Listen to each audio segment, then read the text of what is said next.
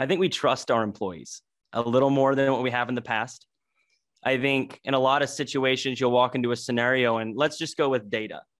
Data, we might have some handheld data systems, and we'll only allow a couple people to be allowed to type that into it because we're worried about the accuracy. Well, we're just transcribing from the card. And so if we're worried about the person's ability to write down accurate data, well, they've already written it down, accurate or not. That's what we're going off on the card.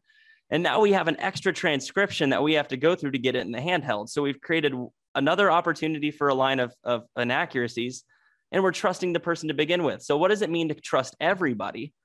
And then in trusting everybody, allow everyone to be connected at any given time, and to have, and this kind of gets closer to what we're doing, but to take goals and expectations that are set, SOPs, and embed them within the system. So that way, when people are performing an action and behavior, they can be guided by those expectations. Behaviors and actions can be reinforced where we don't have to overcomplicate it. I check on a sow and the expectation is because she's had a history of stillborns, I'm back in 15 minutes. Well, then here's my timer for 15 minutes. If I'm supposed to sleeve after not seeing a piglet for 30 minutes, after I check her, if I didn't sleeve and it says, hey, we're supposed to sleeve, oh, I can sleeve.